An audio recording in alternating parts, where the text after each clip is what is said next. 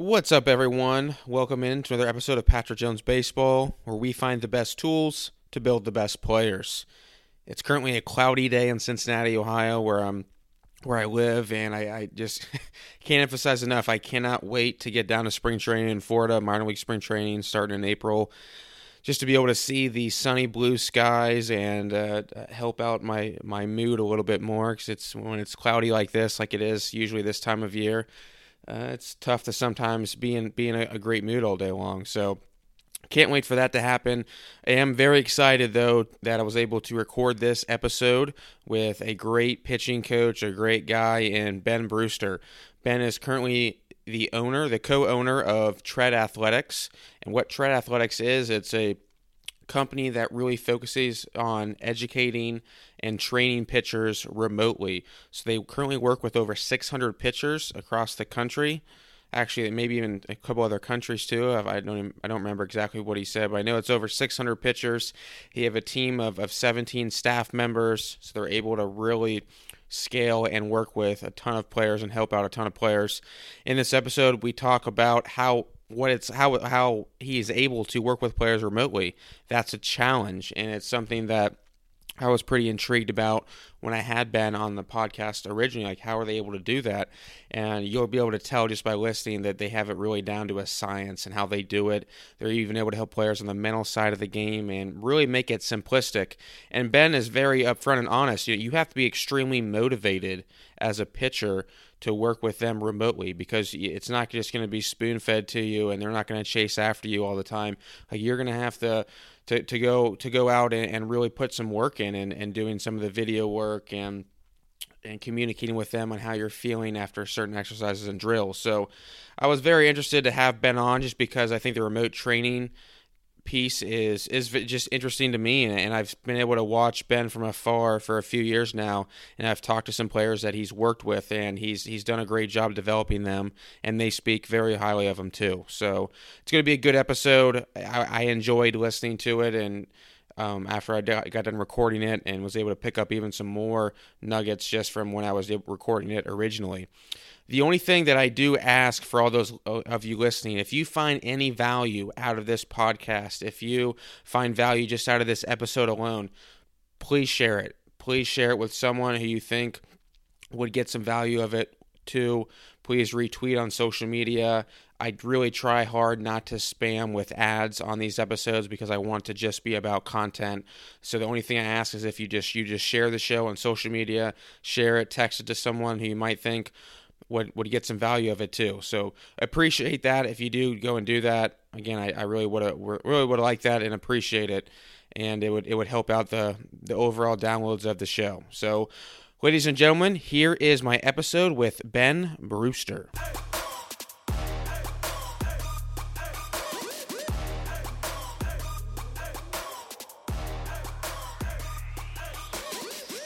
All right, we're now live with Ben Brewster of Tread Athletics. Ben, thanks for coming on the show today. Thanks for having me, Patrick. So I've been following you a little bit online for a few years now. You've been, you were a pitcher. I think I saw you pitched at University of Maryland.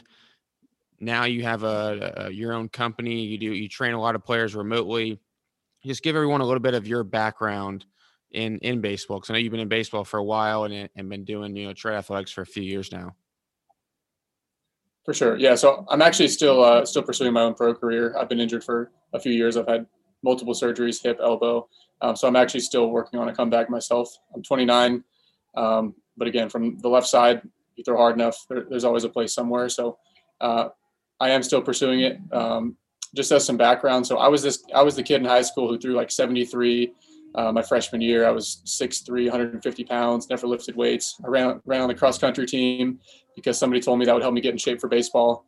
And then at some point that year, things just clicked where I was like, okay, I'm not very good. Like, if I want to ultimately play in college, and I did, and ultimately play professionally, I need to figure something out. I need to kick it into another gear. I need to figure out what I need to do. I need to figure out a plan, figure out a path. And so I literally went from zero knowledge about player development to just trying to educate myself every single day, reading everything out there all through high school, which at the time was, I'm sure you remember, wasn't much. This is 2007 to 2010. there wasn't much out there. You had Stephen Ellis's Tough Cuff, you had Dick Mills, pitching.com. You had some Tom House stuff. You had the Let's Talk Pitching, online forums, which is, where I spent a lot of my time. You had Paul Nyman and SetPro, and that was kind of it. And people have kind of forgotten, a lot of these people and these sources of information now, but that's really all we had. We didn't have, a lot of the resources that exist nowadays. So, I was doing my best to learn from all these sources and try to put the pieces of the puzzle together. I didn't have a pitching coach. I didn't have money for pitching coaches. I'd never played travel baseball. I wasn't around talented players. My high school, it was just a small high school. No one ever went to college to play baseball from my high school. So I wasn't really surrounded by talent. I didn't have good coaches around me. All I had was kind of the internet and the resources that I had available and my brain to try to figure this out and see what I needed to do. So I tried to put the pieces together. I started lifting. I started doing mobility training. I started doing all sorts of different throwing programs, weighted ball training. Needless to say, I went down a lot of rabbit holes, had my fair share of injuries and lack of progress and plateaus. And, looking back now, I kind of laugh at what I didn't know because I really had no clue. I spent pretty much all of high school spinning my wheels. I managed to get up to 85 by senior year, and that was good enough for me to walk on at the University of Maryland as a kind of sidearm funky lefty. That's the only reason it was good enough. But it's funny now that we train a lot of athletes who kind of have similar starting places as where I was at 15 years old. They make that kind of progress in the first 9 months or the first 12 months, without the injuries, without the lack of progress, because, coaching really is just expediting this process. I look at coaching now, and coaching is really how efficient can we be with our time. And I didn't realize that way back then. It was like, oh, I don't have, $50 for a pitching lesson. What's a coach going to tell me? Like, I can figure this out myself. But I realize now, looking back, like, coaching really is about time if you can find a good coach. Because what would that time be worth if I threw 93 at 16 years old instead of when I was 21, or I threw 95 at 18 years old instead of 23, or 98 at 21 years old instead of 26 years old. And so I have a different perspective now, seeing it from both sides, the importance of coaching. So I played at University of Maryland. I walked on. I was instantly the worst player on the team my freshman year. I was the freshman, like getting, cleaning up after the seniors who, they all threw 93 and were on scholarship. And I was just this walk-on kid who probably didn't deserve to be there, quite honestly. I was lucky enough that Eric Bakich, he's the coach at Michigan now, he took a shot on me. He saw something, I guess. He saw that I was competitive. He saw that, there was some projectability there. But I basically kind of rode the bench for 3 years. I really wasn't good enough to be an ACC player. Maryland was in the ACC until 2014, which was my last year at Maryland. I really wasn't at that caliber until my senior year. But along the way, I was just chipping away every single year. I was throwing 83, 85 my freshman year, 87, 89 my sophomore year, 90, 89, 90, 92 my junior year, and then senior year I was 90, 95. So I just kept chipping away until I was good enough to get on the field. I think that's something a lot of players are impatient, right? They think they have to play their very first year, or they throw a fit. Like, why am I not playing? But I really tried to control what I could control throughout my college experience. I only threw maybe 25, 35 innings my entire 4 years, and almost all of those came my senior year, but I ended up being a key player on that team. I ended up getting drafted in the 15th round, which was surprising to me, given that, I didn't throw a ton of high leverage innings because we had so many, scholarship guys throwing 95 on that team. We were kind of a special team. We made it within one win away of the College World Series. We lost to UVA that year, but, I was in this bullpen with 8 other guys that could touch 95, all of them on scholarship except me. I didn't throw that many innings. So, I was kind of surprised to be drafted where I was drafted.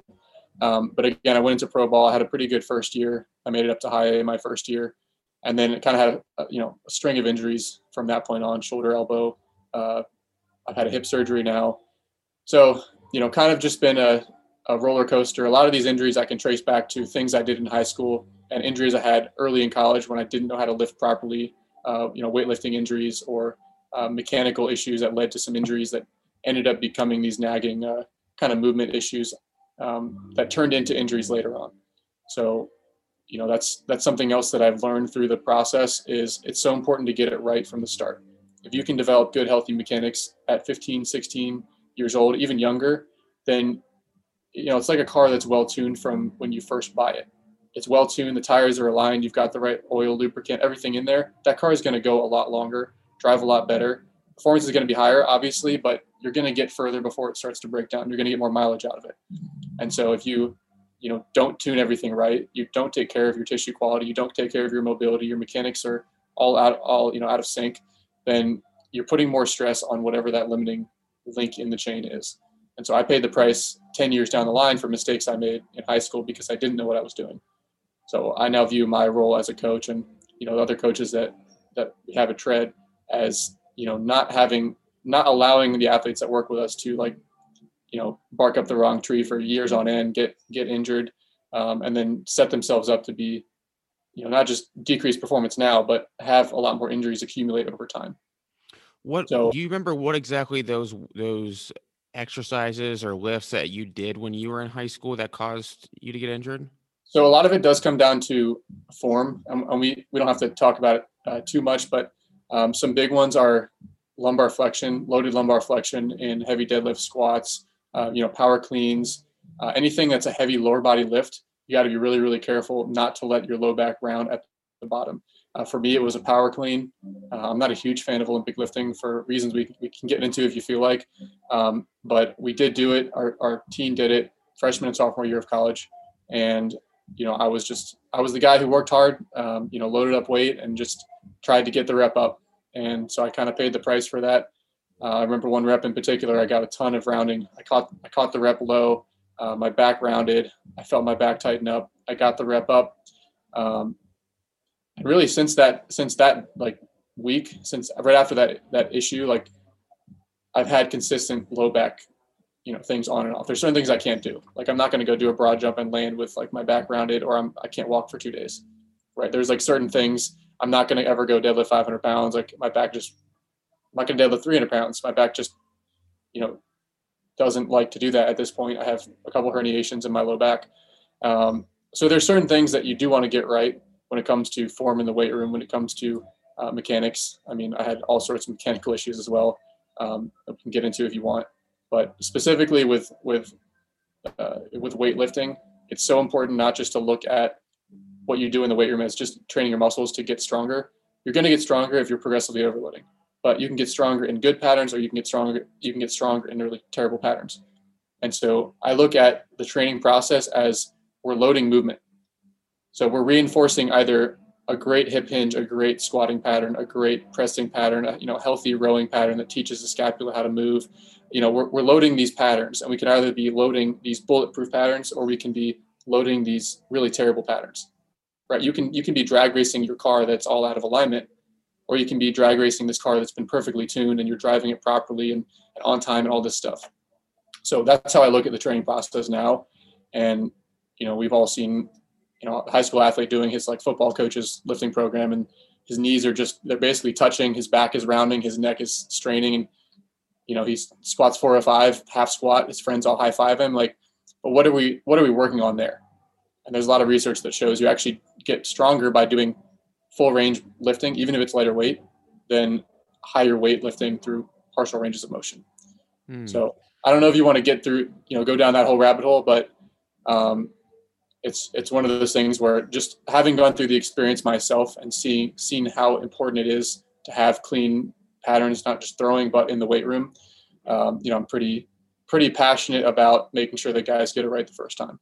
Well, I think there's I don't know if to call it a misconception or not, but I think there's this theory out there that for pitchers to throw harder, they got to get bigger, and they need to put on weight, and they need to lift heavy. And I think they probably see that and think, well, I'll just start lifting heavy then, and I'll start eating a whole lot, and I'll get big, and mass equals gas, and I'll throw hard.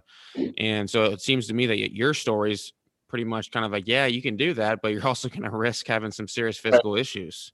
It's one of those things where the truth is really somewhere in the middle. You can't just say mass equals gas because it's a lot more nuanced than that. So strength does matter, right? You do need to be strong to a certain point to maximize your velocity. But at the same time, you need to make sure that what you're doing to get to that point isn't leading to any sort of unnecessary trade-off. So a lot of pitchers don't understand, like, building a strength base is a 2 to 4 year process. If you try to do that in 6 months, you're just going to get injured. You can't just load 15 pounds on the bar every single week to your deadlift. You can for a little bit, for maybe 6 or 8 weeks, but if you keep doing that, you're going to get hurt. So respecting the fact that your body does take time to adapt, even if your muscles can recover relatively quickly, your connective tissue, fascia, your tendons, like, they don't recover nearly as fast. It's why you do have to have programmed rest periods or programmed deloads in the weight room. When it comes to throwing, you can throw year round, but you probably shouldn't be in a high intensity phase year round. You probably shouldn't be throwing 200 pitches max effort per week year round. There needs to be some sort of what's called periodization, some sort of cycling of the stress to let your body adapt. And so it does take time from a throwing standpoint. It takes time from a lifting standpoint for your body to actually adapt. And then one of the common misconceptions is that, so we see this all the time. Players will, they'll throw like 75. They'll be weak. They'll be skinny. They'll do 2 or 3 years of lifting. They'll gain 30 pounds of muscle mass. They'll say, oh my God, strength training is awesome. Mass equals gas. Now they throw 85, 88. And then they think that, okay, I squat 350 pounds. If I can squat 450 pounds, I'm going to throw 93. Or they deadlift 450. If I can deadlift 550, I'm going to throw 93. And now or whatever the number is, they think that whatever got me to, X is going to get me to Y. And what ends up happening is there's a very, very real point of diminishing returns when it comes to strength training. I'm sure you're aware, but it's the reason that you don't see, guys in the MLB who are powerlifters. If it was that beneficial, if it helped that much, you would see a bunch of guys who bench 405, squat 600 pounds, deadlift 600 pounds. You don't see it because it's not that helpful past a certain point. You also don't see guys that can't bench 135, right? You see guys that are athletic and strong, but they're not outrageously otherworldly powerlifter strong, because there's a point at which that doesn't help. And it's actually not that specific to what you're trying to do. Pitching is a speed and power activity. You're trying to throw a 5-ounce ball. So it's on one complete side of the speed and strength continuum. It's all the way almost. The only thing faster would be like throwing a 2-ounce ball, or throwing a wiffle ball, or doing a dry rep without a ball. Like, there's almost nothing faster than throwing a 5-ounce ball, but squatting 600 pounds is about the slowest thing you can do on the strength speed continuum. So it helps to a certain point. The idea is to max out like the force side of the power equation. Power is force times velocity. So you want to max out the force side to the extent that you can. And then once that starts to have diminishing returns, we focus a lot more of our efforts with our advanced guys with the velocity side of the equation. So we're doing power training, we're doing lower load, high velocity training, plyometrics. We're shifting our attention with our more advanced guys. So once somebody can, as rough numbers, bench press, not that we use bench press with everybody, but it's bench press equivalent of about 225 pounds for a few reps. So maybe dumbbell bench with hundreds for a few reps, or a barbell bench for a few reps with 225, or a weighted push-up. There's a way to calculate the total load as well. But roughly 225 for a few reps as kind of that threshold, roughly a mid 300 squat for a few reps, and then roughly a low 400s barbell deadlift for a few reps. Like, once you hit those general ranges, and I'm sure most of the guys, you've worked with who are throwing at a high level are probably at those ranges. Like, that's about where you need to get to. But with relatively few exceptions, like, getting significantly stronger than that isn't that helpful. At that point, the lowest hanging fruit is how quickly can I apply that force? Yeah, no, I 100% agree with everything you just said. And I do not see that many guys who are in the big leagues lifting and like insane amount of weight. I don't think I've ever really seen that many players squatting or deadlifting or whatever over 400 pounds at all. It seems like, if anything, it's, the older guys get, the less they do on their body. I'm curious though, like, go ahead. There are some guys who could do, like, if they, they could. Athletes, like, if they took 12 weeks to train like a powerlifter, like, they could be squatting 550 or deadlifting 600 pounds. Like, there are some guys like that.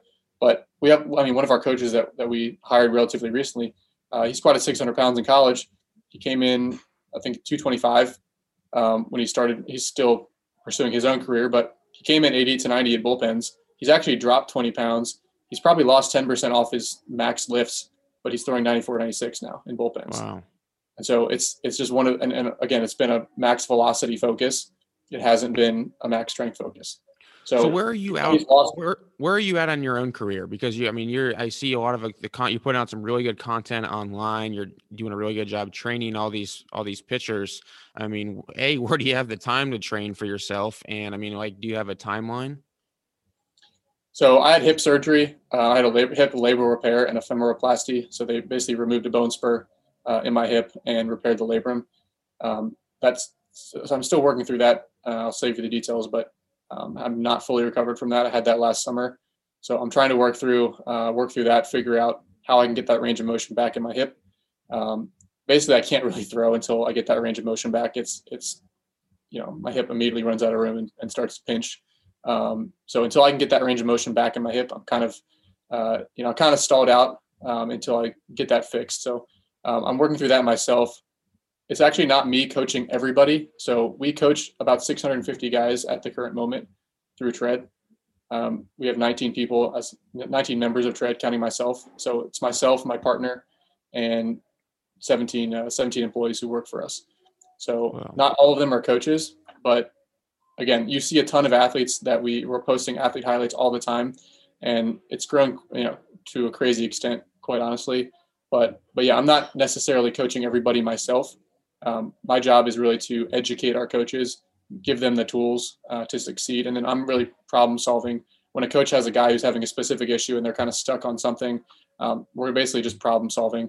Hey, what would you do with this guy here? What would you do with this guy there? And so that allows us to scale what we're doing significantly better than if it was just me trying to somehow coach, hundreds of guys myself.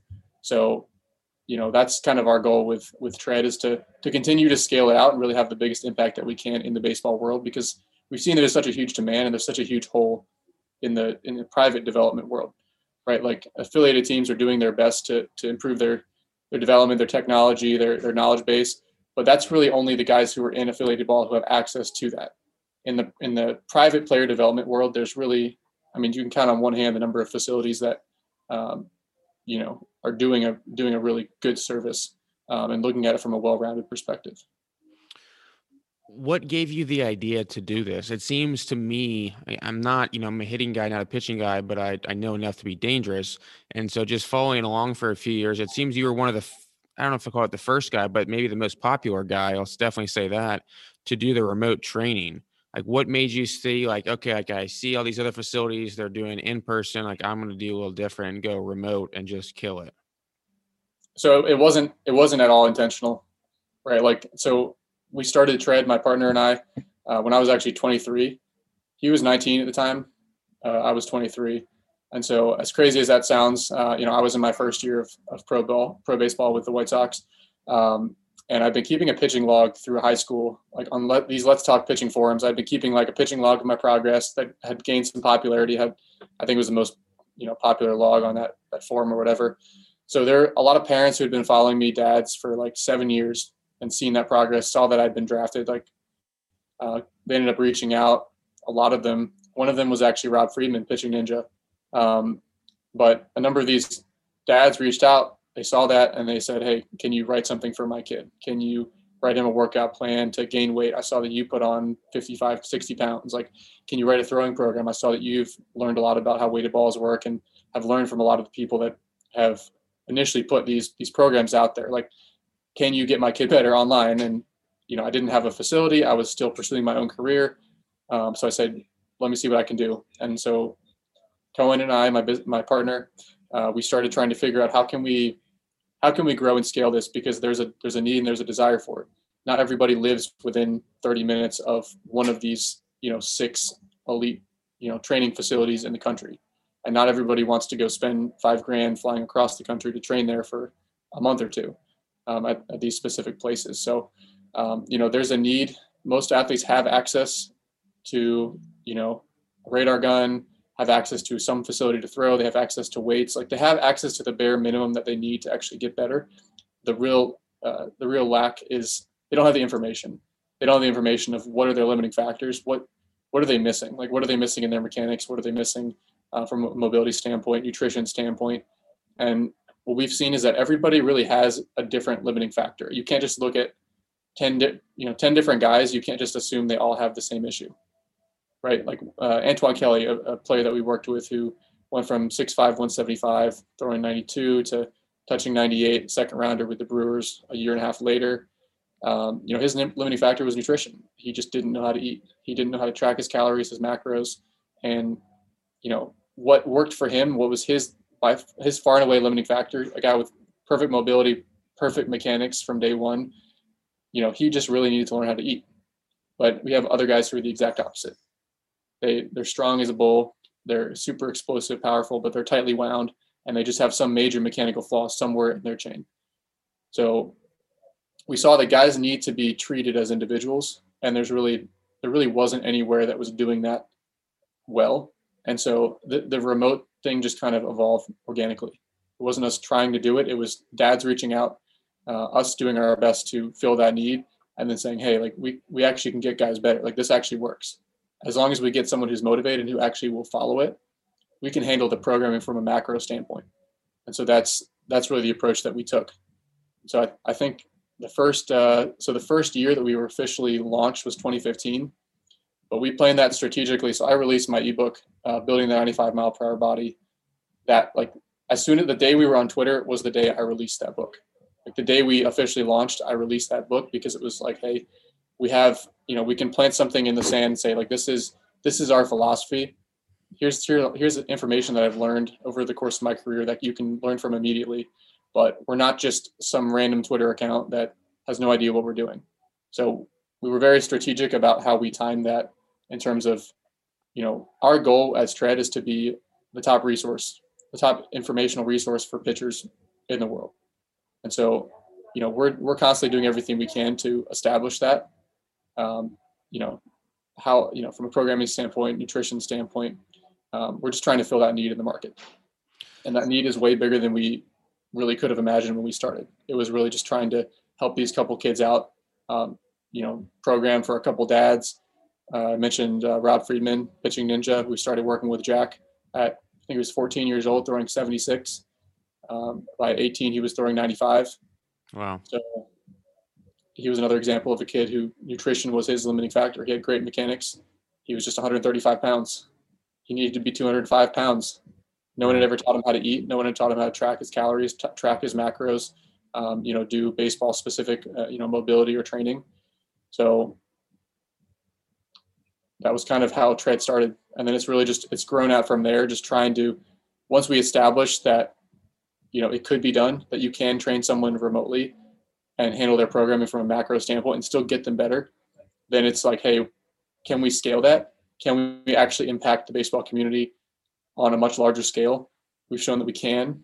And now, as we talked about before we started filming, our goal is to kind of go into this hybrid model where we're going to be not just doing that, but also having this in-person presence as well. Because as you know, there's a ton more that you can do in person than what you can do remotely. As far as data, data gathering, TrackMan, Rapsodo, pitch design stuff, there's just another layer that guys want that you can do in person. So we're kind of going through this evolution, phase 1, phase 2, phase 3 of Tread. But really that North Star is, can we be that top informational resource for pitchers in the world? And so I'm not saying we're there yet, but that's our goal. That's what we're shooting for. And so what most of my time is spent doing is just trying to learn, trying to apply these topics, and try to continue to iterate and make our programs better.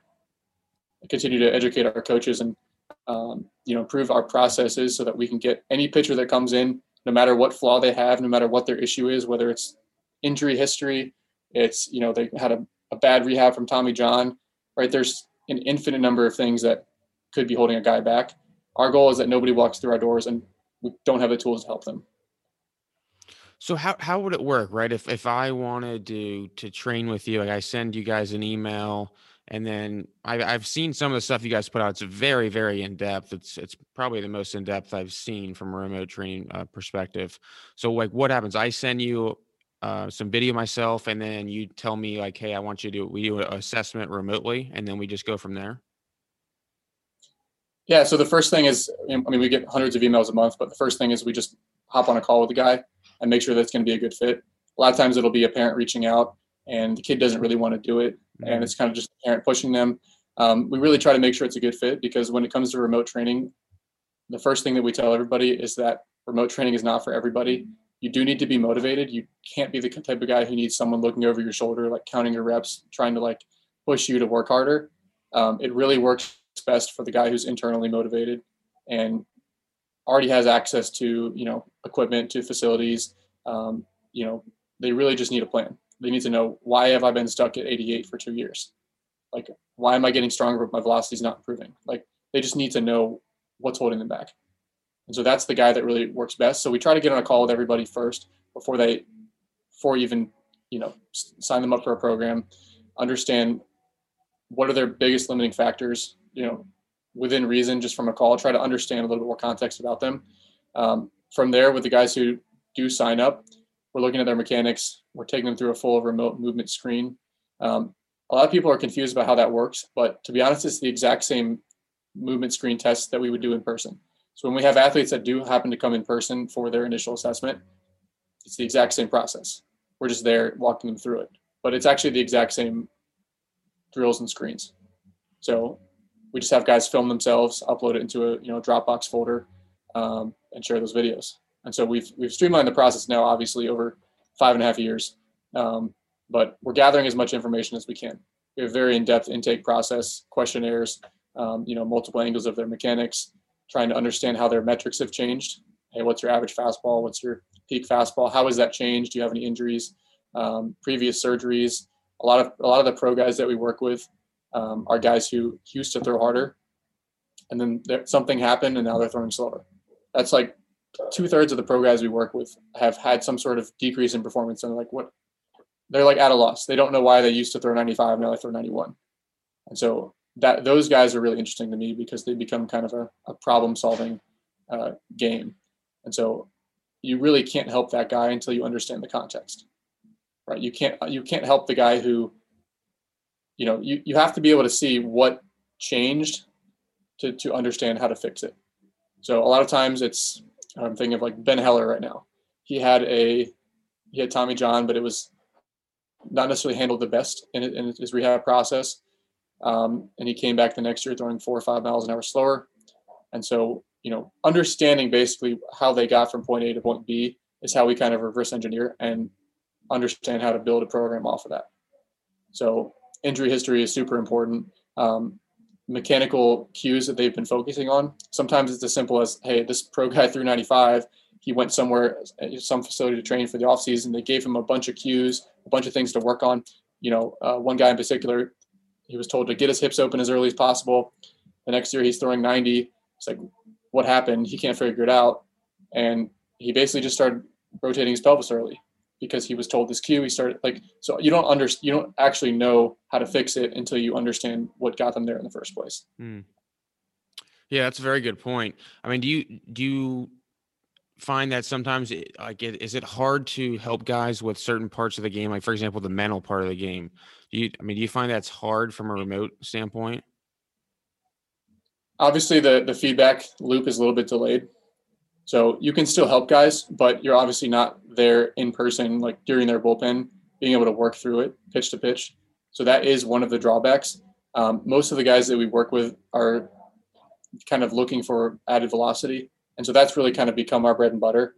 But we do a lot more mental stuff in person with the guys who do train here. As far as mental approach, I know you kind of wrote in some of your notes, what you kind of what we addressed, what we worked on.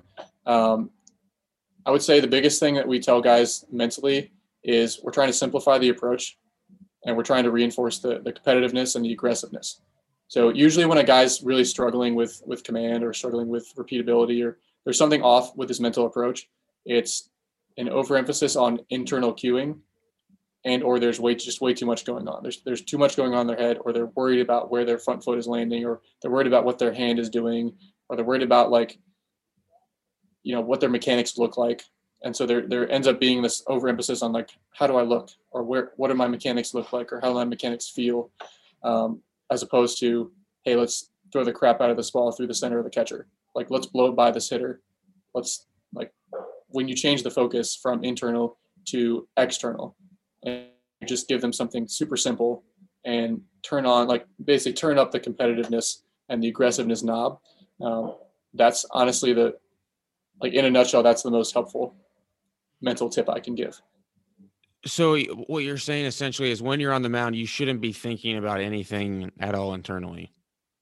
There might be one, like at most one like little keyword or one little cue, like stay loose, stay relaxed, like whatever it is for that guy who helps them slot into their best mechanical patterns. But if you've got 5 things going on, or you're worried, you're worried about how your mechanics look, you're not going to be spending your mental effort on actually executing the pitch and being aggressive. So one example of this is you'll see guys that are trying to be super, super fine, and they kind of like look delicate with their mechanics, and they're just trying to like place the ball in like a certain quadrant of the strike zone. You'd be surprised. I know it sounds counterintuitive, but you'd be surprised how often that's fixed by telling them throw the ball down the middle as hard as you can. Because if they're a guy who's struggling with their command, they're trying to be super fine, they're worried about where their hand is, worried about where their front foot is at landing, and you just literally clear the slate and you say throw the ball as hard as you can down the middle. Well, they're already like not throwing strikes, they're missing their spots by a foot. Like now you throw down the middle, it's not going to be down the middle, right? They're gonna miss, but now they're missing somewhere in the zone, and now you've shifted the focus to aggressiveness and simplicity.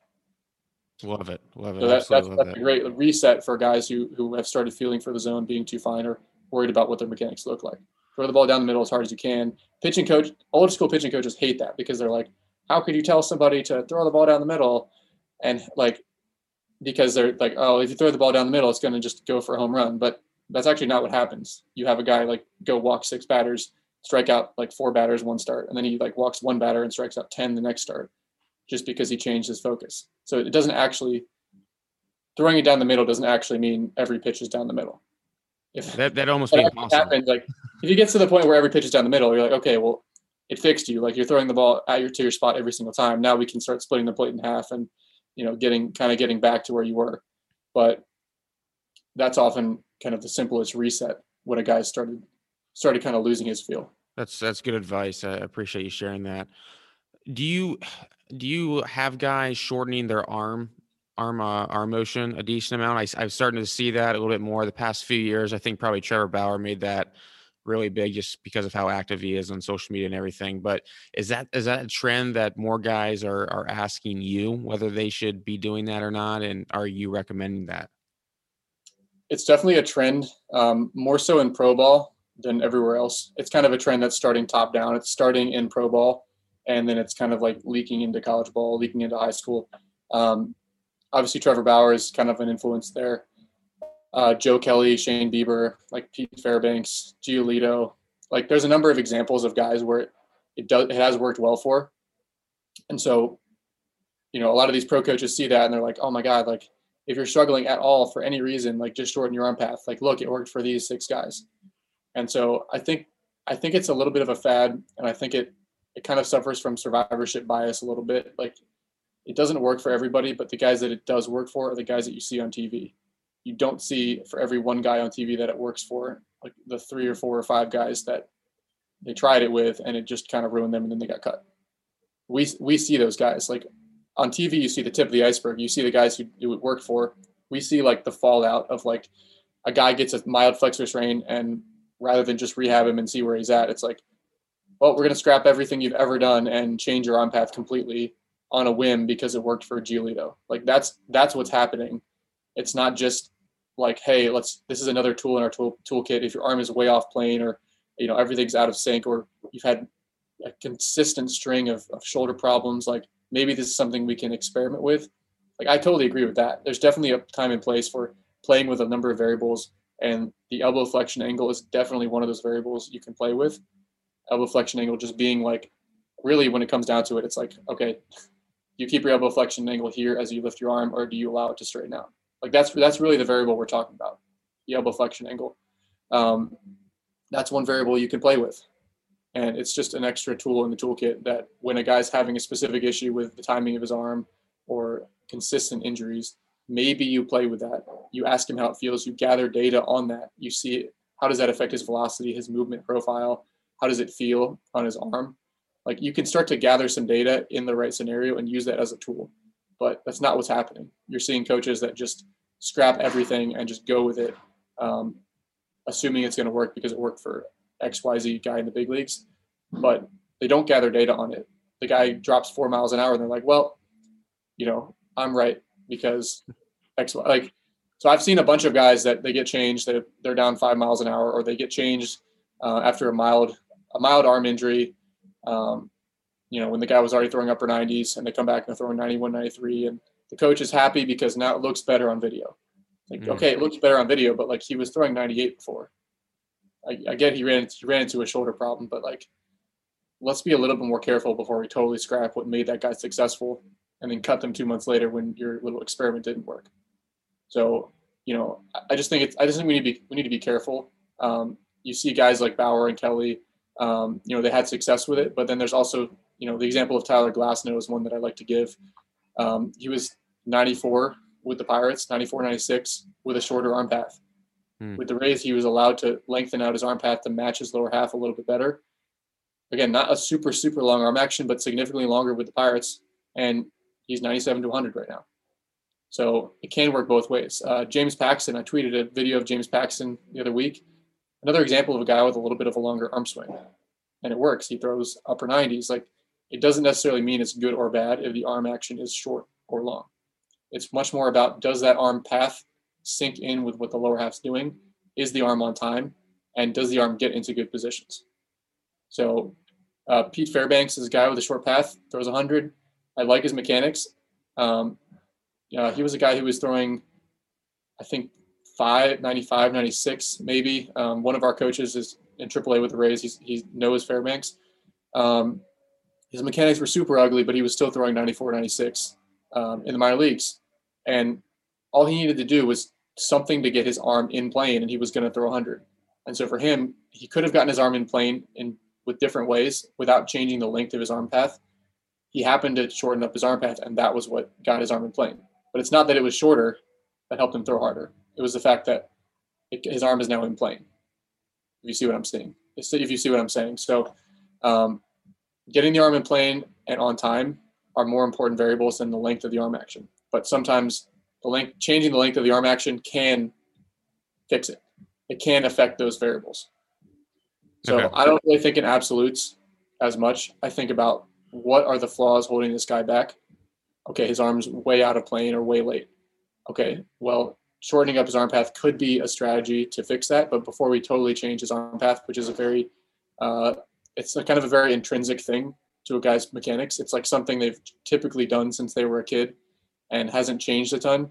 So before we just go nuclear and make that change, like complete blow up their mechanics and spend 4 months trying to repattern it, let's see if there's an easier way to influence that change, whether it's like a constraint drill, like a figure eight drill, or something that just helps them, sequence it better, or a lasso drill. Like, I mean, there's a number of other tools that we'll go to first that aren't kind of the big red nuclear button, which is shortening up the arm path.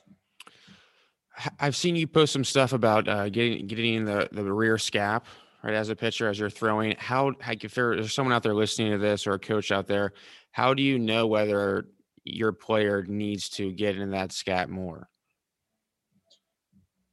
So part of the misconception with scap loading is that it's something that should be actively cued, right? Like people hear scap loading, they're like, okay, well, the scaps need to get pinched back behind the body at landing, to maximize the stretch through the chest, and to improve the efficiency with which you can rotate. Okay, that's true, but like, how do we get to that position? What you'll see if you look at any hard thrower is that it's not a forced retraction of the scap. It's actually the arm floats through its natural spiral or its natural path, and the scap just naturally takes a path up and around the rib cage and ends up being in that retracted position at landing. So I can do one of two ways, and I made this mistake myself because the gurus I was following in high school would say like, okay, you need to scap load, and so they would say, do this, you break the hands like Billy Wagner. Oh yeah. Back, right? Like, so that was how they interpreted what was happening. But the guru I'm thinking of, he'd never really thrown a baseball at a high level. He hadn't felt it. It's so important to be able to have felt what you're talking about. I know not every coach has to have thrown like 100 miles an hour or whatever, but there's so much that I wouldn't really know how to interpret it just from like the technical side if I hadn't also felt what it feels like to do it right and wrong.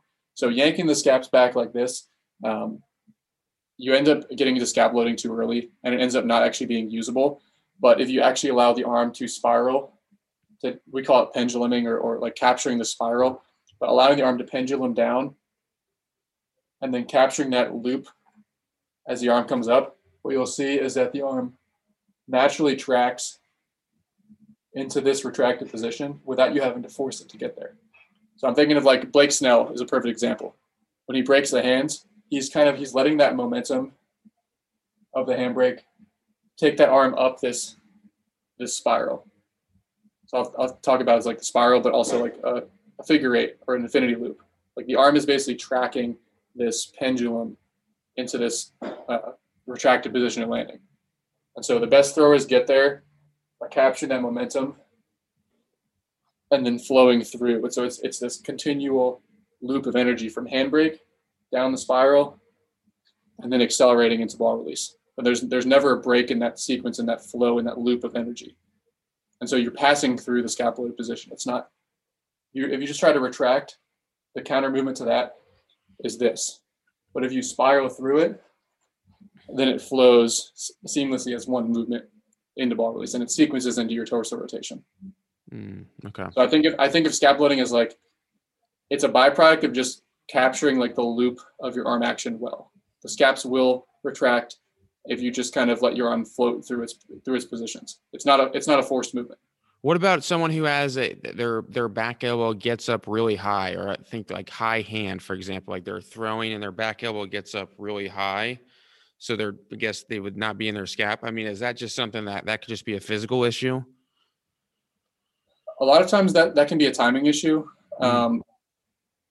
where what the arm is doing is not in sync with what the lower half is doing, and so the arm is trying to build in extra time, and so it has all this extra time.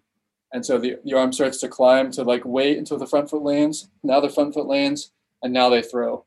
So a lot of times is when a guy's tempo is too slow, or when they break their hands like way too early, the arm has to like build in time and it climbs. I'm not a fan of that. There's a decent amount of research that indicates that might be putting more stress through the arm. I mean, there's a million guys you can think of who've had shoulder issues who do that. Again, it's hard to perfectly match up like an injury with a specific mechanical flaw. Like I'm not going to go say XYZ guy had inverted W, therefore this is why they got hurt. It's really tough to say that because there's so many reasons. Injuries are really multifactorial, but I'm typically not a fan of that. Like if a big league all-star comes to me and says like, help me, like, how do I improve my mechanics? I'm going to be very careful about telling him not to do the inverted W if that's what makes him successful. But if it's like a 15-year-old who throws 70, that's probably something we're going to fix. So it's still context dependent, but what I don't like about this position right here is now you're not taking the scapula around the rib cage. You're basically taking the humerus and you're cranking it into what's called hyperabduction. So this is abduction. What happens is as you go overhead, some of that motion is coming from the scapula and some of that motion is coming from the humerus. And you ideally want kind of a blend of both because the shoulder stays centered. So shoulder should stay centered as you go overhead. But once you start getting up here, you start cranking outside of that normal range of the shoulder. This is a very impinging position on the shoulder. So I saw you. I wanted to bring that up because I saw you put a post about DeGrom, I think lowering his arm slot not that long ago. So I mean, it was. I can't recall exactly what you posted about. I remember you saying that and had some some really good evidence behind that. Why would he do that? I guess for the listeners out there. So I don't think he might have intentionally done that. I don't think he intentionally lowered his arm slot. We're working on a similar video breakdown of Aroldis Chapman. And what you see with Chapman is when he first entered the league, his arm slot was lower as well. And then he raised his arm slot about 8 inches. And then over the course of his career, his arm slot has started to drop back down very close to where it was now when he first started his career. It's probably not something intentional that DeGrom or that Chapman was trying to do. What's more likely is that he found the posture that was most comfortable. Posture basically being like, what is my ideal torso position as I'm moving forward down the mountain of my mechanics? And what you'll see is that the guys with a lower posture, guys that will move forward down here, as they rotate, they end up being the guys that have lower slots. The guys who are much more upright, think like Tim Lincecum, right? Tim Lincecum was straight over the top, and as he moved towards the target, he was already kind of leaning backwards. So he was in this much more upright posture. So as he rotated, his arm slot basically matches where the shoulders are. And so for DeGrom, it was probably one of those things where he found the ideal posture of his torso that allowed him to unwind everything in the same plane. And Okay. that's all it was. It could be as simple as like moving towards the target instead of being here, he changed it to there. Like it could be the most subtle posture change that would affect whether his torso went from here to there. That's all we're talking about. His was like a 3 to 4 inch change, and it probably wasn't intentional. Would that help a pitcher improve their vertical approach angle? So vertical approach angle for people listening is basically like how steep the pitch, how the steepness of the angle of the pitch on its way to the plate, right? Like that's what we're talking about with vertical approach angle. It's not necessarily good or bad, right? It's just one way of explaining what makes certain pitchers successful. So the two ways to increase vertical approach angle, or the two things that are basically going to influence it the most, are arm slot. So if you have a lower arm slot, the ball is all else equal going to stay more horizontal. Then if you're up here, you're going to have more downhill angle to the ball. So a lower slot is going to give you a higher vertical approach angle, and throwing up in the zone is going to give you a higher approach angle. So if you're a pitcher who throws up in the zone and from like down here, you're going to have a super high vertical approach angle. And if you're a pitcher who throws from up here and you're a sinker baller and you throw bottom of the zone sinkers, you're going to have a very low vertical approach angle. Okay. So it's not necessarily good or bad, right? There's sinker ballers. There's 6'7" sinker ballers. Like we work with Clay Holmes. Dude throws 99-mile-an-hour bowling balls. Like he's going to be just fine. That's a perfectly like reasonable profile as a pitcher. He doesn't have a high vertical approach angle, but it's not good or bad. It's just one possible option. So like people see like, okay, Josh Hader has a high vertical approach angle. It's because he throws from here and he throws up in the zone and his ball has pretty good carry. And that's great. Like that is kind of an outlier thing that is why he's successful. But people will like see one metric and then they'll like latch onto that as being the only thing. Like coaches will see vertical break is associated with higher whiff rates. And so now like every pitcher they coach is chasing maximum vertical break. When like if you have a guy from this slot and you're chasing maximum vertical break, what you'll find is that the guy does this. He just like cheats his arm up here to like get behind the ball better, to cheat the Rapsodo number. But like he's probably better off staying true to his actual arm slot and being true to the actual pitching profile that he has. Gotcha. So like, all this data is like you need to know when and where to apply it. Like, last question I have for you is flying open, or early torso rotation as you call it. But for those listening who may not know, that just front side, front shoulders flying open early. Is that a big issue? And if it is, what are some ways you have found that that's helped players? So it definitely is a big issue. That's one of the things that has probably the most noticeable impact on velocity. Like if you see a pitcher that starts flying open but wasn't before, usually it's 3 to 5 plus miles an hour that you'll notice they're down. The reason being that you can't bring in all the muscles in the torso into the throw if you've already opened up. You just can't actually leverage that trunk rotation and bring the arm and unload the arm later into the throw if you've already opened up and landing. So that's a super important piece. There's research as well showing that increases arm stress. If trunk rotation occurs before foot plant, it increases arm stress as well. So that is an important piece. It's, as with anything, it's not like a simple black and white answer. It's kind of multifactorial. I did do a full like video breakdown on early torso rotation and some of the causes and also some potential solutions. But two super important things from a mobility standpoint, these are kind of overlooked. One is thoracic rotation. So your mobility through your upper back. That's a super important one. If a guy's super locked up through his upper back, well, he's not going to be able to open up his hips while keeping his shoulders closed.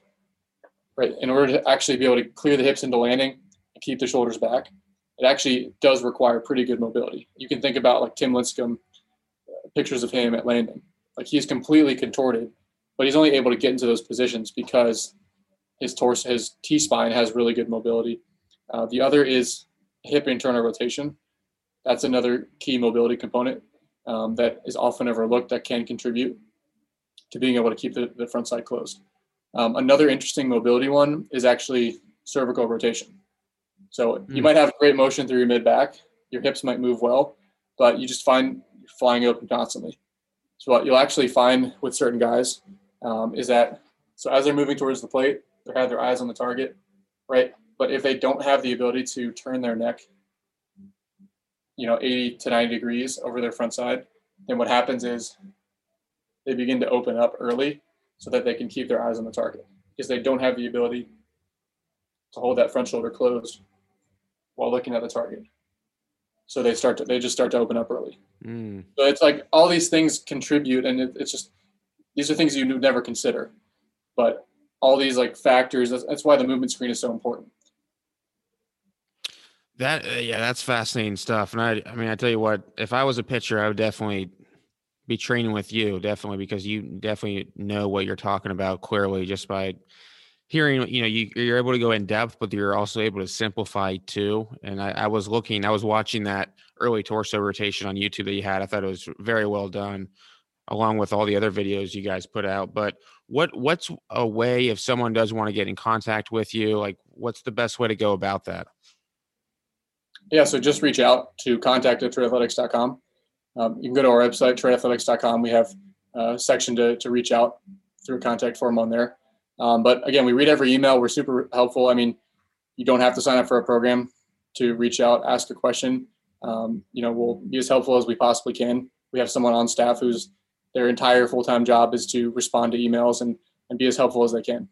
And their job is not to sell people programs, right? Their job is to actually just be helpful. So, we would really just encourage people to reach out, ask questions. Anyone that's ever tweeted at me or replied with a comment, I respond to all the comments.